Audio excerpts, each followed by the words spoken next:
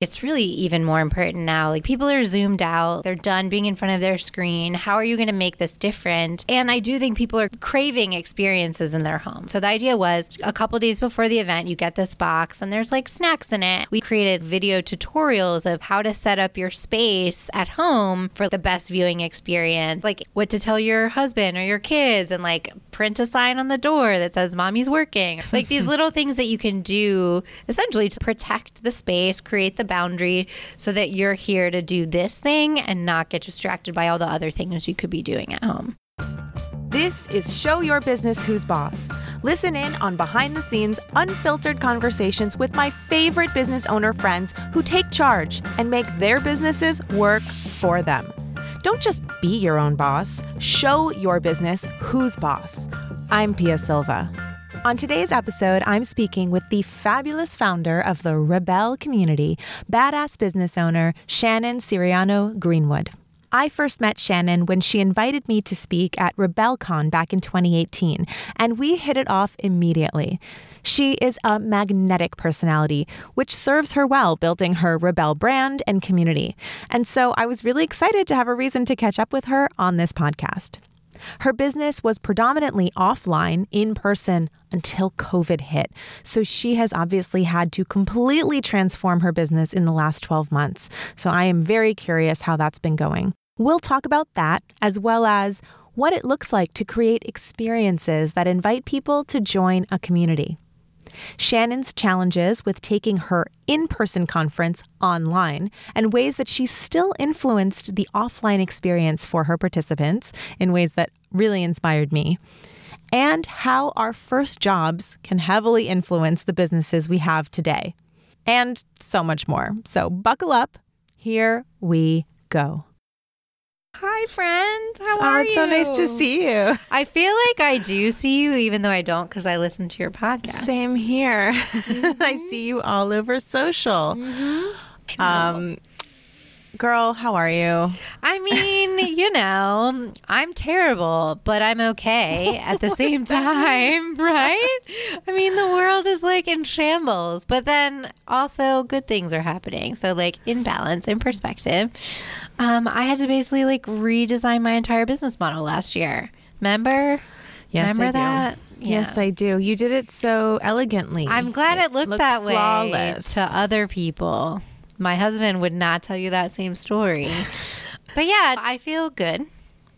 So what was the business model before, besides all in-person events, right, which are fabulous and which I went to and are very stylish and elegant? I do see how that could be a challenge, considering the style and elegance of the experience is a big part of your brand, and that just got ripped away from you last year. Literally, yeah. Well, yeah, the business model was event-based, right? So we had our conferences that we did twice a year, and so the revenue model there was people buy tickets and sponsors. And since we'd been doing it for 3 years, we were like finally at a place that like sponsors were essentially covering the cost of the events, because like you said, they're like beautiful and like elaborate. And so we were making money finally on the tickets. And the other piece was our membership, which again was like founded on in-person events. So you pay an annual fee and you get to come to so many events a year. So literally all of that went away, and we had to figure out what's the way we can deliver value and what does that look like now, and who's going to buy that, because it's different people. Well, it opened up your market. Yeah, which is good and bad, right? I mean, it's right. You can say like, oh, well, now you can sell to people all over the world. And it's like, yeah, but when you like get really good at marketing to your region, like to your place where you are, and you've spent years developing relationships and referral partners and all the channels, that you finally hit your stride of like, all right, I know what works now. I've tested and learned. And then you have to start all over. It doesn't matter that, oh, well, now your audience could be much bigger, because you don't know how to do that. That's heartbreaking. Yeah, you really built you're really micro famous. I am micro famous. Isn't that silly?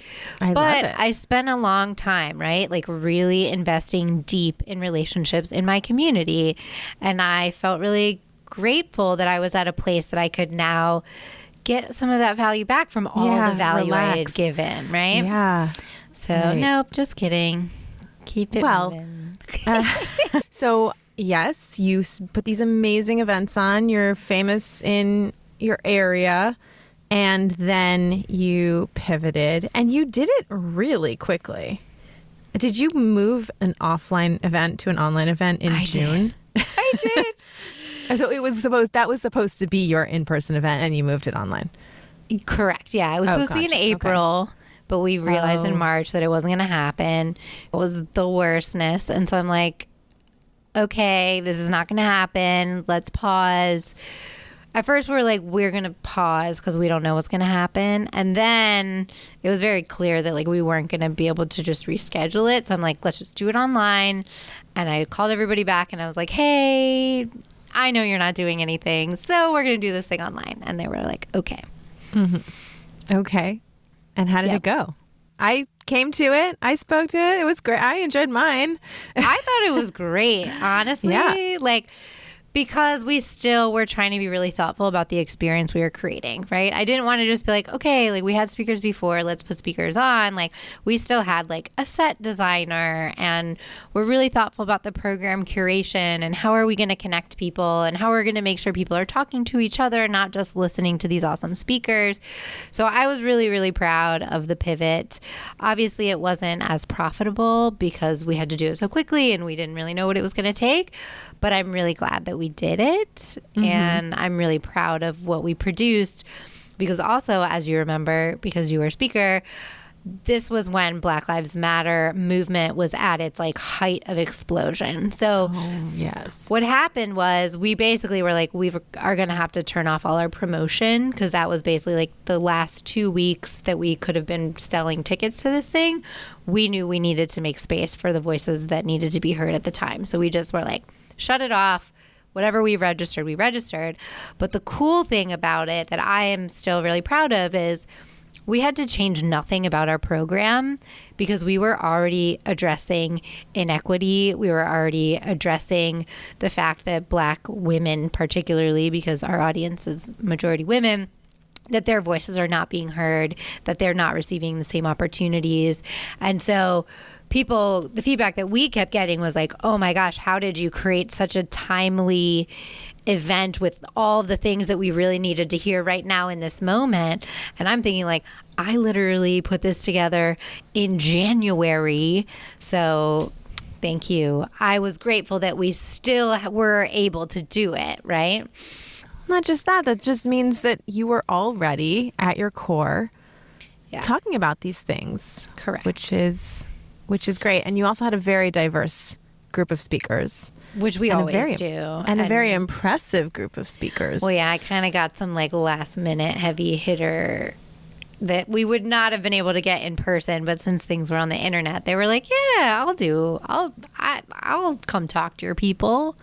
You seem cool. And I was like, great, thanks. Who showed up last minute?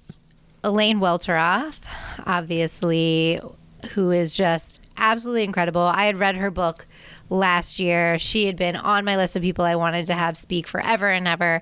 Never actually thought that it would happen. And last minute she was like, yeah, I'll do it. And the more cool part about Elaine Welteroth, so for anyone who doesn't know Elaine Welteroth, she's an award-winning journalist. She is basically responsible for Teen Vogue pivoting their content to be more political and to talk more about things like race and inequity. And it's just like a really revolutionary person. She's on The View now or The Chat. I can't remember which one. So she does TV, she does media. She's just this incredible human, New York Times bestselling author. So we get her last minute, like through a favor of a favor of a favor. And afterwards, after she talked, two things. One, everyone that was in the studio, and I use that in air quotes because it's basically like the 4 team members in mass, like behind the scenes. When she was done talking, everyone screamed. Like they were like, she said, we're off air. Everyone in the room screamed, but Elaine was still there. So she heard everyone scream because we were just like so blown away by her talk. And then after that, she called the friend of the friend who got her to do it and said, that was amazing. Like, I've never felt so powerful speaking. And she had a great experience being able, because we kind of just like let her say whatever she wanted to say. And in that moment, she had a lot to say. So that was cool too, that she like came back and was like, that was awesome. So like she would like 10 out of 10 recommend RebelleCon for people that like want to speak. So that's incredible. Awesome. Yeah. Well, can you share, like, what did you do to create that experience for her, like, as an example? For her, we tried to make it just like as easy as humanly possible, that she could just like show up and be herself and like not have to prep anything and like feel like she's not going to be censored. And like, this is what she could literally say whatever she wanted. That was one. This is so funny. We sent her earpods or AirPods or whatever you call them, because this is like the very beginning of the pandemic. Like, people weren't Zooming. People didn't have headphones or microphones. Like, people didn't have things to like do these kinds of interviews. So we sent her those and she was like very grateful. And then the last thing was just, I knew that I didn't want this to be a conversation between me and Elaine. Like, in this conversation, like, ain't nobody need to hear from me. So I just wanted to pick out things that I knew could get her on a rant, basically. And that was the other piece of it. I knew I just wanted her to be able to talk about her magic and share what she had on her mind, and not to like try to lead the interview in a specific direction. But I didn't also want to like leave her hanging and out there and feel like she has to come up with something to say. So those were the two things. I love that. Get her on topics that she could rant about. Yeah, I mean, that's where all the passion is. When you get someone that's really good at what they do, don't try to talk to them. Just let them be their magic, right? Like that. And like, if you are on a rant about marketing or branding, like, just stand back and like let the rant go. I think that is a great words of inspiration for bringing people together and getting people inspiring. You're so good at, what I call it? I mostly call it like hospitality. Like, yeah. I mean, it's your community building, but where did that come from?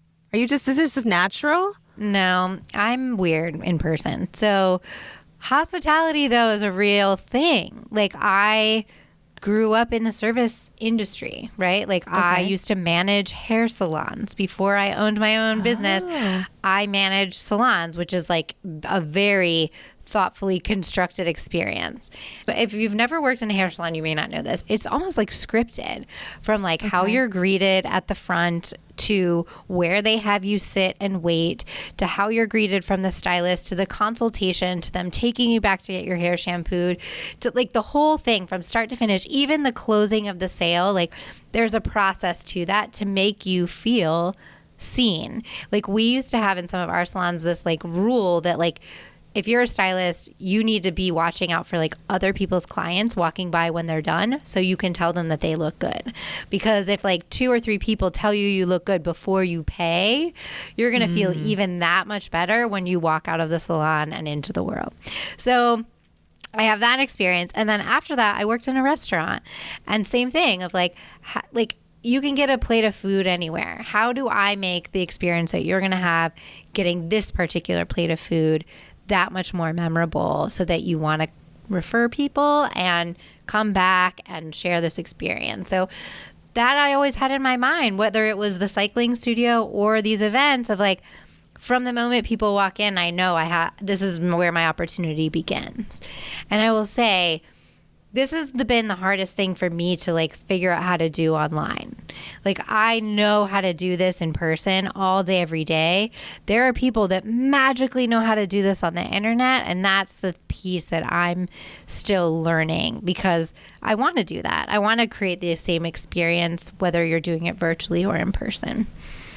I think you're doing a great job of that. I mean, for your June event, I think you guys sent a gorgeous box with all kinds of goodies and like a little snack pack. And right. Right, because you have in your in-person events beautiful gift bags. So I guess this is what that was. But it was kind of like a preparatory box. It was. So the idea was we wanted people to like create a space. And I think it's really even more important now. Like people are zoomed out, like they're done being in front of their screen. How are you going to make this different? And I do think people are craving experiences in their home, right? So the idea was a couple days before the event, you get this box and there's like snacks in it and stuff that you can eat whenever, obviously, or you can save it for the day you're going to have this experience on the internet. We even created like video tutorials of how to set up your space at home for like the best viewing experience. And it was like in detail of like what to tell your husband or your kids and like print a sign on the door that says mommy's working or whatever. Like these little things that you can do essentially to like protect the space, create the boundary so that you're here to do this thing and not get distracted by all the other things you could be doing at home. That is a level of thought and care that I have never seen anywhere else. And now it makes sense, managing a hair salon as an experience. You know what's so funny, as you were telling me, so you were a waitress? No, I was the marketing director at this restaurant. So you've never actually been a waitress? No, thank God. Or served food? No, I can't. Or cut hair. Or cut hair. What was your first job?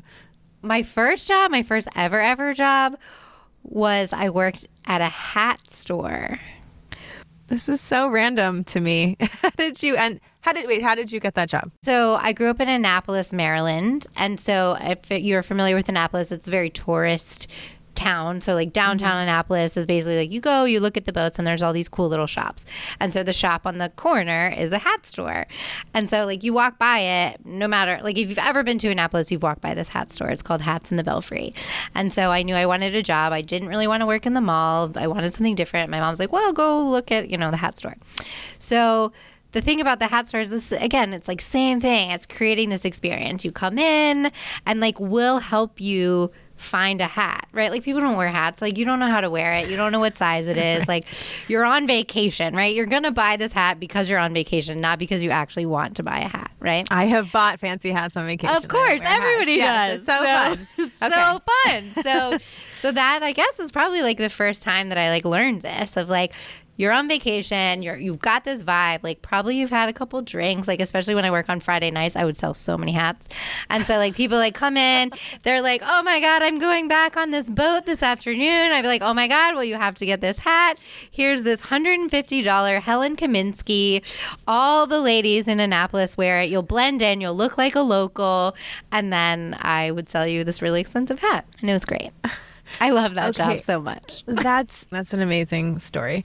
And also, isn't it interesting how much that would shape you? I mean, it seems like it may have kind of shaped how you then approached each subsequent experience. I mean, no wonder you're in community experience building. Mm-hmm. My first job was a hostess, but very quickly went to bartender. Totally different. As much as you would think, experience, like totally different approach to experience as a bartender. But bartender, what a great job to like learn about sales and like customer behavior and like you have your regulars, you have to like learn how to manage people when they get out of hand. I mean, bartending really prepares you for life. I think it does. I loved my jobs as bartending, also hated them. I mean, what a crazy job, especially in New York City. Like crap, yeah, the bars don't close till 4. I worked at an after-hours bar once that opened at 4. No. It opened at 4 on Sunday morning, but there was like a pride at the end of the night by how exhausted I would be, and I'd like get home at 7 o'clock in the morning with like wads of cash, and I just felt so good. I know, yeah. Retail, you don't make that much money, so I'm used to being poor. Well, that's why I went straight to the bartending, because I knew. Because from my hostess job, I was like looking around. I was like, the waiters aren't making shit. It's the bartenders that are rolling in it. Correct. But it's a different experience, and that's like the funny contrasts is like that being my first job experience. It's very much like you want to be fast, like I got, perfect pour, you want to be kind of flashy, like it's expensive, people pay, and this was another thing that somebody said to me. That's why I never became a waitress. They were like, when you're a waitress, kind of everything's your fault. When you're the bartender, you have all the alcohol. So everyone is nice to you. Everybody wants what you have. And you gotta and you're kind of running the show because you have the drinks. But that probably influenced my business to now is what I'm saying. And my whole brand has kind of become like that. I'm just realizing that now. And similarly, like your experiences, like, oh my God, your first job experience is so influenced 20 years later. I think a lot of people are trying to curate experiences, especially in courses or in group community stuff, myself included, and it does not come naturally. Like even thinking like, oh, I should send her AirPods. Like that's so smart. Like, do you have like a process for that, or you're just like, oh, this person needs AirPods. The team that worked on RebelCon when it was an in-person event, I mean, they're all event planners, so they all come from that hospitality background. So it's just something that comes naturally in the thought process. I think now with things being online, it is much more. You have to really, really like be strategic about it and be really thoughtful about it. So it's not as natural. But it's just as important, if not more. You just have to plan way further out. You have to plan further out? What do you mean? Yeah, I mean, like thinking about, okay, we're going to get this person and we're going to send them a box, and like, where are we going to get these boxes and who's going to put it all together? And like, now we have a fulfillment project. Like, whereas when everything is in person, it kind of all comes together at the last moment when we're all here together, all hands on deck, not in a like, okay, well, when is this person going to be available to go to this place and get these things and send them back? So it's just a different kind of planning. Sure. And did you change your offer? Because now you have like, you're building like a whole, I don't know if this is an other thing or this is just a transformation of the first thing with this mastermind group. Like, tell me what it became. So basically we've had to just re-tier how everything was. So it used to be the conference and in-person event was like the main thing that we did. And then we also had the community, which was your membership where you got other events. And then the last little thing was this mastermind that is like a more curated opportunity for you to connect with people more deeply. So it's not like a mastermind that you think of in the entrepreneurial community where like you come in with a business challenge and we kind of have a goal that we're working towards. This is much more of like your round table for whatever you need, whether it's personal or professional. So it used to be like that kind of top down, and now it's flipped the other way. So the roundtable, which is where we're able to connect people and really give them support, is the main thing that we're doing, because that's really what people really need right now. Like, especially for those that are not used to working from home and are really suffering from this like isolation. The only people they're talking to are the people that they work with, and if they're lucky, some close friends that are relationships they built before, which not everybody was good about building lots of relationships before we realized how important those were. So that's the main thing. We moved the membership community online, so that's kind of still going in the middle. And the conference has now become this almost extra thing. So when you're a member of the community or you're a member of one of our swell groups, you get the conference as the thing you get. We're still like kind of figuring out, can the conference still be a funnel for us? Like, can that lead into the other things that we're offering? Or should we not use it that way and just have it as a value that we are giving to our members? That's the thing I think we're going to test this year. I've seen it both ways. Or I've seen it where the event works as both, right? It can be the bonus, or at that event, you can sell them into the program. So when we moved the first event virtual, we did it as a standalone thing. So you just could buy a ticket to this event. It didn't matter who you were. If you were a member in the community, you still had to buy it. And if you were outside the community, you had to buy it. Then when we did our virtual event in the fall, we made it only for members. So the only way you could access it was if you joined the community. But we honestly didn't see like a huge boom in membership during that time. So it could be that that's not enough value to get someone to commit to doing something for a year. Or it could be that we just didn't have the marketing formula right because we had never marketed something like this before. I'm not really sure. Even after dissecting all the information, I don't know. So this year we're going to test it again and do one where it's a standalone and do one where you have to join to get it, and then decide how we should do it moving forward. Gotcha. And who's this team of yours? Essentially, on payroll is me. And then I am very lucky to have some women who have worked on this event since almost the beginning, one of them since the very beginning, that work with me as contractors. So our creative director, who does all of the design work, literally has been with me since the very beginning. One of our event managers, who essentially managed all the production and behind the scenes, she owns it was an event AV company. Now they do all live streaming. So we hire her company to do our live streaming, and she does a lot of the planning.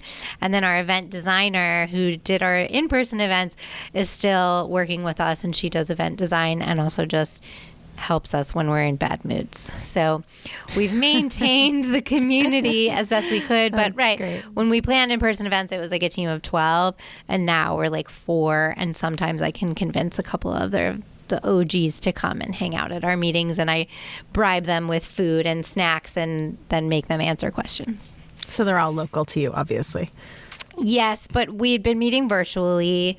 We are just now dipping our toe into what would it look like if we had socially distant co-working sessions. We'll see. We're trying to be really cautious because we love these people, or I love these people. So we'll see how it goes. And I was checking out Swell, which looks super swell and cool. And it looks like it's for quite a variety of women. So it's like working women. Like, what would you describe them? Because it's entrepreneurs and professionals, right? Correct. Yes. And that's always been our jam.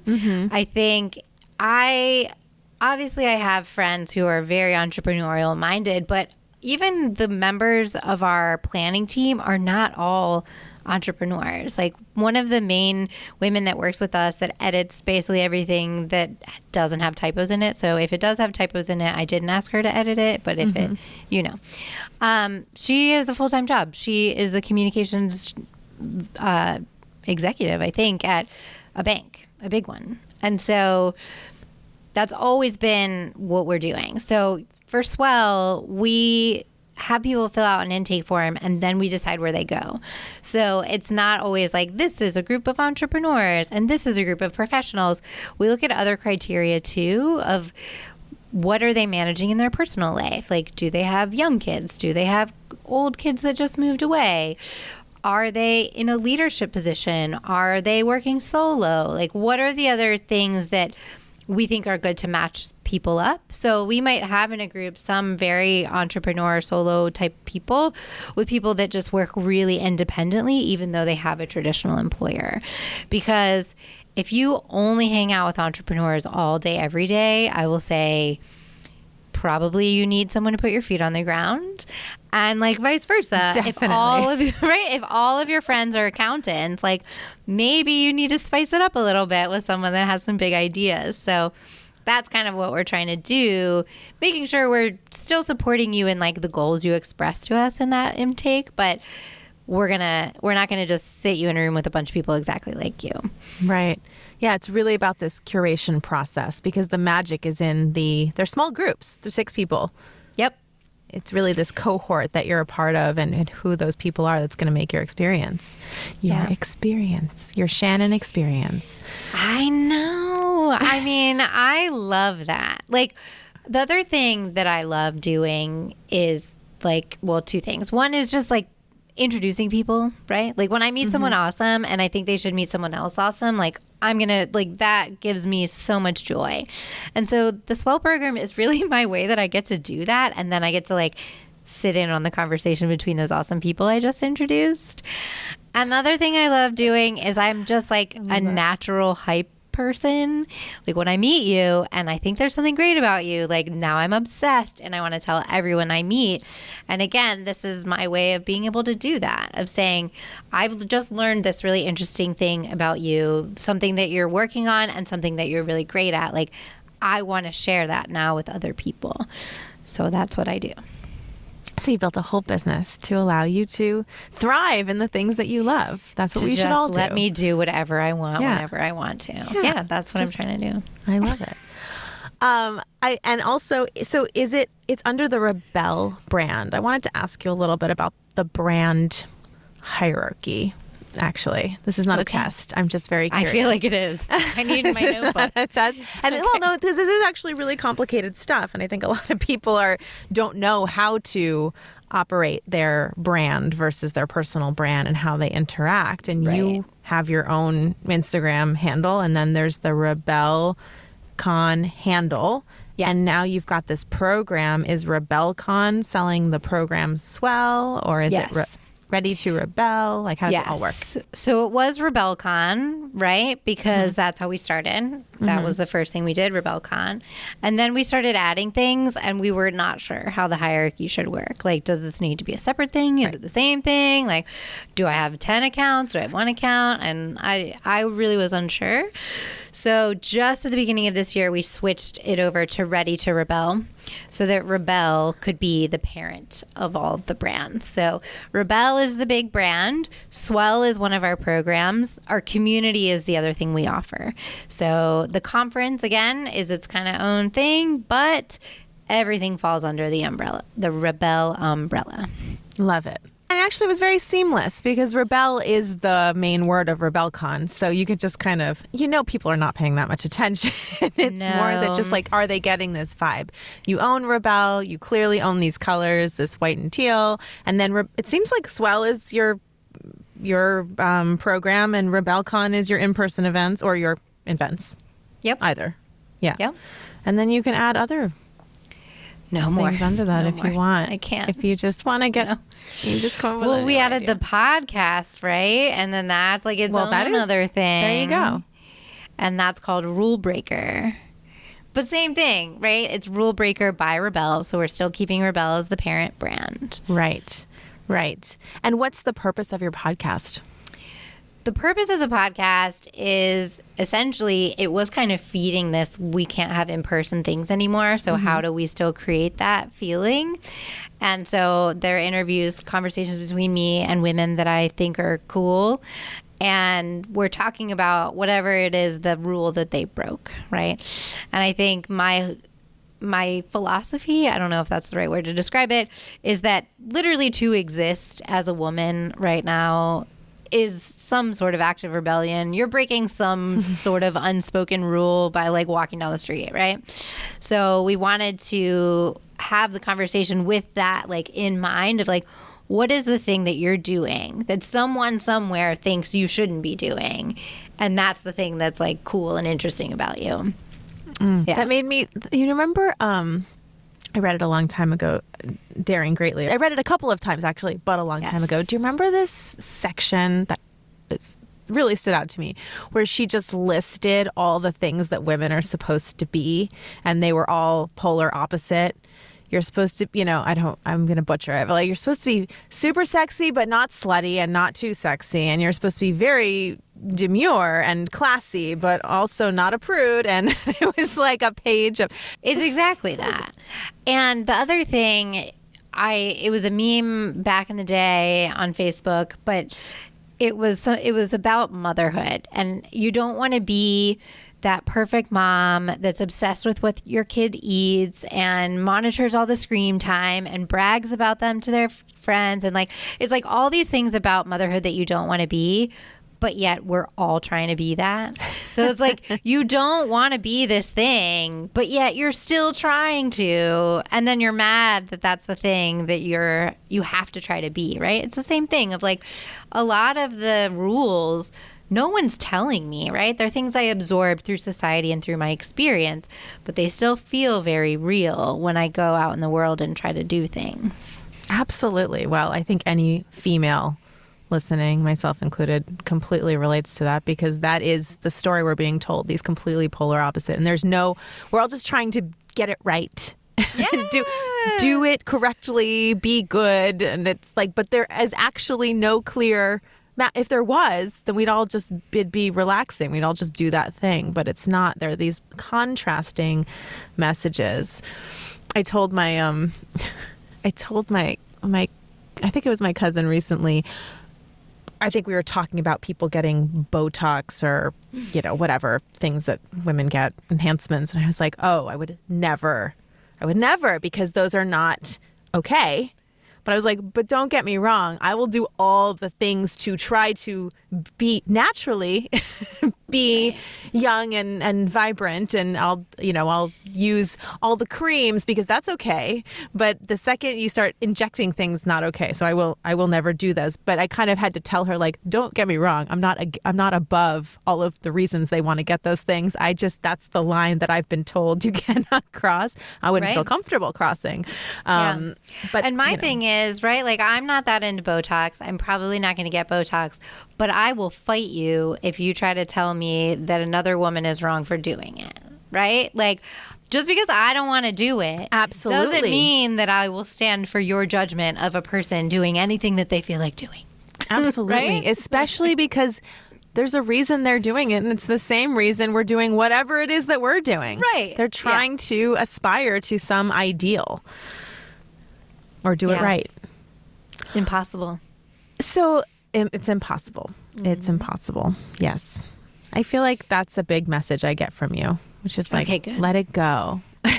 Leave it, relax. Which is funny because you keep really talking about so not relaxed. I know, but that's why that's your message, Shannon. Totally. I am putting out in the world what I need to hear for myself, right? Like, I am this ambitious workaholic perfectionist that's like trying to achieve my way to happiness, which I logically know is impossible.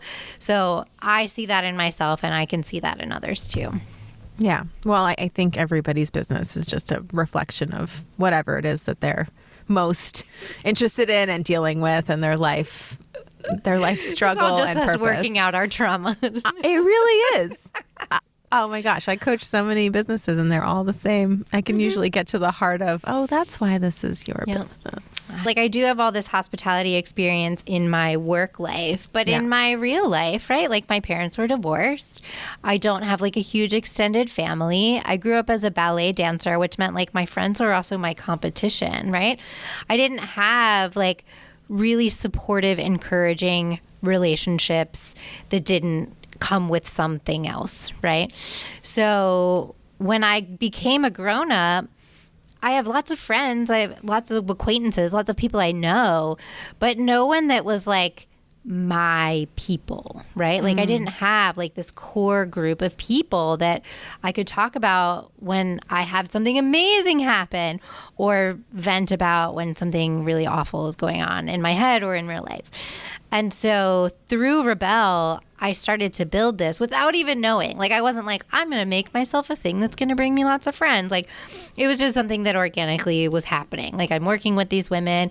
We share this mission. We share values. That's pretty much it. Everything else about us is totally different. And I formed this like group of 7 of us that like, we are that for other people.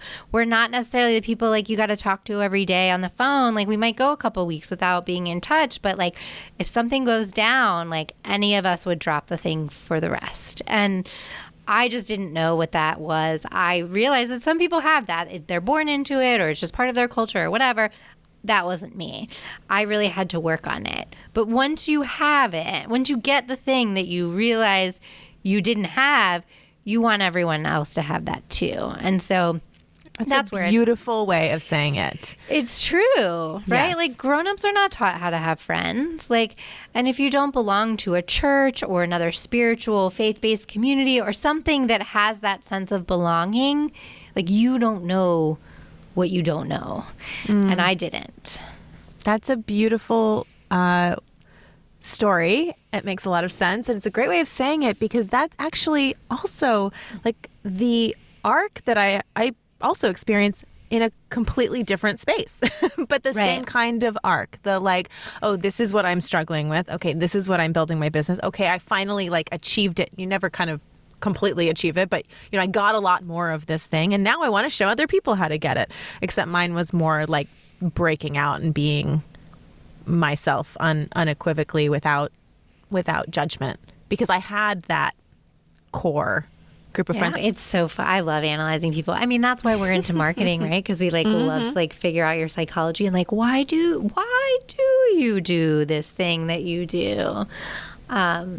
Yeah.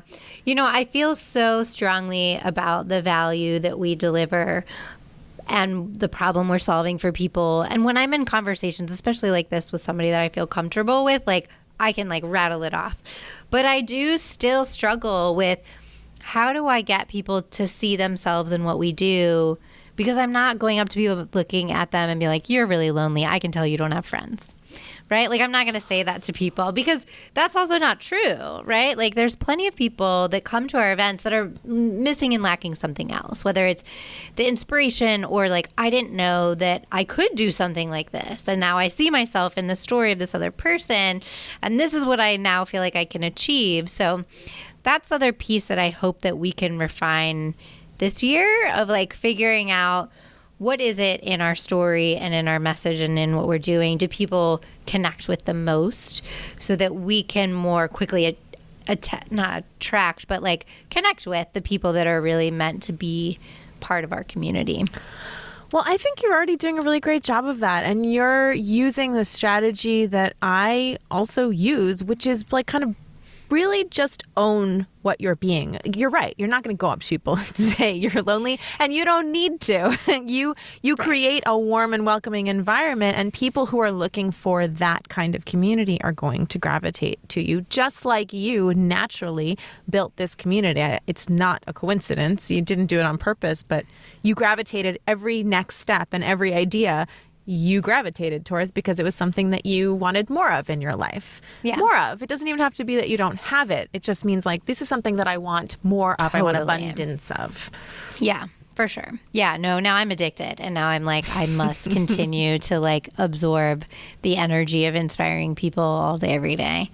And I forget that like not everybody gets to do this, right? Like not everybody gets to have like really thoughtful, deep, like super personal conversations with other people like as their job. Yeah, the community thing, I'm still figuring out my way in the community thing.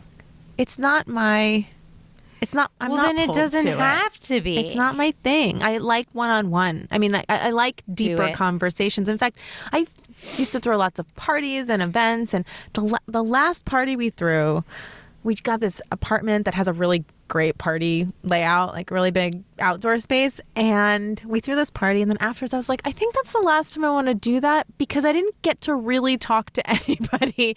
And I saw lots of everybody that came in. I was like, oh my God, you're here. I'm so excited. And then I had to turn around and say that to somebody else. And then I had to like deal with the food. So I was like, this sucks. Yeah. I just want to have brunch with 2 people. And so then we instituted we're just going to have brunch every week with a different couple or different, couple of people. That's what we want to do. That totally makes sense for you. No, it's not weird at all. That's literally why you made your business the way you made it. You're like, I just want to get like super intense with these 2 people for like this finite amount of time and just like go all in on them. When it's done. When it's done, I'm throwing this plate in the garbage. I'm not even washing it off for someone else. Like, no more. That's exactly what it is. Come over, let's party really hard, and then I need you to know when this party is over. Yeah. Because I want to go to sleep. I support it 1,000%. Yeah, I guess just know thyself. Maybe that should be the theme of this. And what about your personal, like, you made the podcast by Rebel, but Not by it's me. you. Oh, I It's struggle you. bus with this, Pia. Yeah, why? I really do. I don't know. I don't want it to be me, but it is. No, I don't know. I think, why do I not want, well, Rebel really wasn't just me ever. You know, I feel like it's more me now because we had to get more lean and like it had to be more of me doing more things. It's always been this collaborative project and community effort, right? Like even the first conference was like 12 of us planning it. Sure, but you are the host. Somebody has to be that person or two, you know. And Somebody has to be that person, yeah. yeah, there's just I going to be think one. the other thing is just my role really is the curator, right? It's the host and the curator. And so I don't want it to be just me because it's not the Shannon show. Shannon is the host of the show, but what gets me excited is more my opportunity to collect and curate all these amazing people. I know, but don't dim your light. Okay. I'm trying not to. I think I did my eyebrows today, okay? No, like that's all I can do. I just mean, despite your desire to not make it the Shannon show, it's kind of like someone has to be a face a little bit, even if it's not, it's not the Shannon brand. Somebody's going to be that face, and it's easier to build that trust. Like, I think even if you don't want it to be so, like, people like they like the brand and they trust you. They connect with you, and you're the person on the videos saying, hey, you should come to our conference. And, if I don't like you, I'm not coming to the conference. For sure. Yeah. You end up being that person. Yeah. I mean, and I'm happy to be, right? Like, Yeah. I don't mind being the ambassador of the thing. And, right. And I recognize that me building my personal brand supports the growth of Rebel. So I'm okay with that. Okay. Last thing. I want to understand, what does Shannon want in life? You know what? I just want to feel good this year.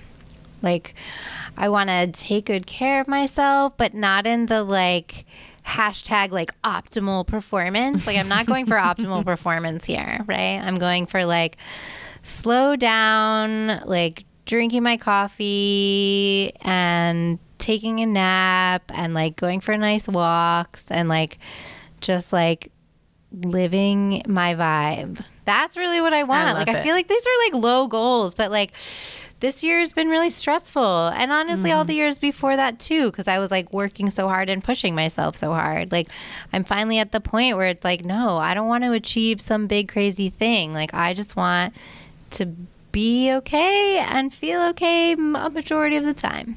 That's it. How are you going to do that? That's a great question. I mean, the one piece is I need my business to be running, right? Running in a super optimal way that requires little to no effort. Not little to no effort, but like efforting, right? Yes, like sure. not the churning and like striving and like working really hard to make it work, right? Like, I just want things to work. I want to have systems in place. I want them to work. I want to deliver good value to my people. And then that way, when I'm not doing that, I can do these other things, which is walking and chilling and drinking coffee. Like, right? It's not rocket science. I'm with you. I've been trying to achieve that for years. I know. Yeah, I mean, I hit things I wanted in my business years ago, and ever since then, my goal has been, okay, now just keep doing that, but with ease and grace. Those have been my goal words for every year. Ease and grace. How's it going? And it's getting much better because Yeah. I mean, oh gosh, I am night and day from me, even just 5 years ago, Yeah. in terms of the stress level or the, For sure. I don't know. What is this? Striva, Just the manic. manic. pressure. Yeah, the manicness of this needs to happen. And that was mostly, it wasn't changing what we were doing. It was like accepting and changing how I felt about it and whether or not I would give myself permission to, because you can not be working and you can be thinking about it. And we often do, right? All day long. So you're not really off. So you don't really ever get that off time. So the kid helped. Because I putting really things in perspective. Putting this in perspective and also like giving me a clear boundaried time where I couldn't, even though it comes into my head, I'm like, this is my time to be with you. So I don't want to think about that. Right. Yeah. So it's a little shock. I've started like giving myself like productivity points for that brain time. Yes. Because I think what was happening was like, I'm spending a lot of time in strategy, right? Because we had to literally completely redesign the model of the business. Sure. So I'm spending all this time in strategy, which means I'm like thinking about stuff. But then if I don't like create a lot of output, like meaning like keyboard time, I'm feeling like I'm not doing anything. And I had to reframe that to be like, no, like I'm actually doing a lot of work right now. It's just not looking like output because we're not in the output stage right now. So that was a good shift for me literally in the past like 3 months. That's great. Yeah, defining what it looks like to have achieved something in a meeting. And I get so frustrated when Steve and I are doing strategy and we don't have an answer at the end. Oh. And right, that sucks. But he doesn't care. So he is the voice of reason that reminds me that, no, this is the work that we are doing to get to that answer. And we did great work today. And he always has to, now he like is very clear about saying that at the end. He's like, just because we didn't answer the question doesn't mean we didn't have to do all of this work. Right. It's hard to accept, but very It's helpful. hard because we're used to things being really efficient. And like if I have an hour to do this, I'm going to do it in an hour, even if it's a project that should take 3 hours. Right. But that's not fair. Like, who says how long this should take? I made that up. Right. Ever. That's actually a habit that I have gotten better at and changed that has given me more space. Because if you give yourself an arbitrary deadline for something that is kind of impossible to meet, you are just asking to be stressed out and manic about this thing. And if you just say, oh, I'm going to give myself way too much time instead, which is what I do with my clients because I don't ever want to be behind when I'm working with them. It's breezy. Yep. Breezy. See, all these things we have to retrain ourselves. Yes. And hopefully Part of just it. teach our children that so they don't have to relearn these later. Someone told me when my goal. kids were really little, which I like think is so smart. She was like, Shannon, because I was like so stressed out about like something that I was like doing to my kid that would be bad in the end. She's like, all the things you think you're doing wrong, they're not even going to care about. Something that you think you're doing right is what they're going to be in therapy about. I'm like, yeah, you're right. You're right. That's probably true. Oh no. I try to approach it as you can't really teach them or like make them know or do anything, right? They're going to learn most from your example. So my motivation for, trying to achieve this ease and grace is like, I keep thinking of like, what would I think if Axel was acting this manic way about this arbitrary deadline for this arbitrary project that he wants to do? I'd be like, hey, this is all your choice. Like, you don't have to. It's relax. You can at your own time. And I try to speak to myself like that for his benefit because I think he'll see that and that will be what he learns. So it's motivating for me to do it for myself for that reason.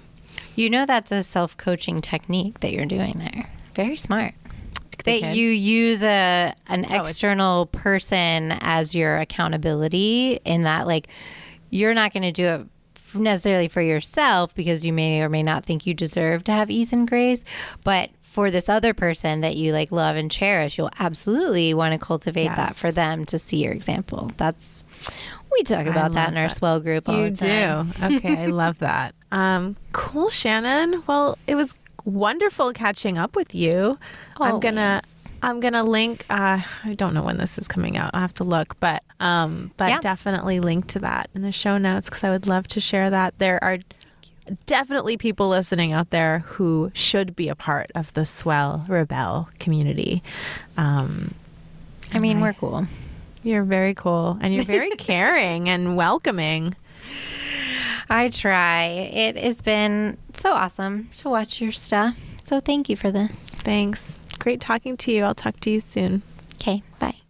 To learn more about Rebel's events and their mastermind program, Swell, go to readytorebel.com. And you should definitely tune in to Shannon's podcast, Rule Breaker. Also, you have to take Shannon's quiz to find out what type of rule breaker you are. I just took mine and I was told that I was a revolutionary. And then I was given all sorts of goodies like reading recommendations based on my personality. It's fun. Go do it. readytorebel.com/quiz. Also, if you know other entrepreneurs who struggle to put their business in its place and could benefit from hanging out with us, please share this podcast with them. Hard work can only take you so far. It is how you show up every day in your business that really makes the difference. And to make sure that you don't miss an episode of Show Your Business Who's Boss, hit the subscribe button on your favorite podcast player. I really loved what Shannon said about how we use our business to solve our childhood traumas.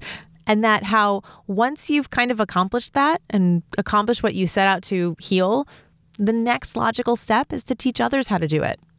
That has definitely been my experience as well. In fact, I built my whole business, Worst of All Design, to help me truly embrace my own vision for myself and my life. And now that I designed a business that helps me break free of just doing things the way they're supposed to be done in ways that really didn't jive with me and what I wanted, now I want to teach that to others. If you want to know more about what that means, I'll be emailing my list very soon about it. So get on it by grabbing the crash course at piasilva.com. Working with me can always be a great next step to showing your business who's boss. Show Your Business Who's Boss is produced by Yellow House Media. Production coordinator is Sean McMullen. This episode is edited by Marty Seafeld. Production assistance by Kristen Runvik. Our theme music is Glass Prisms by Western Runners.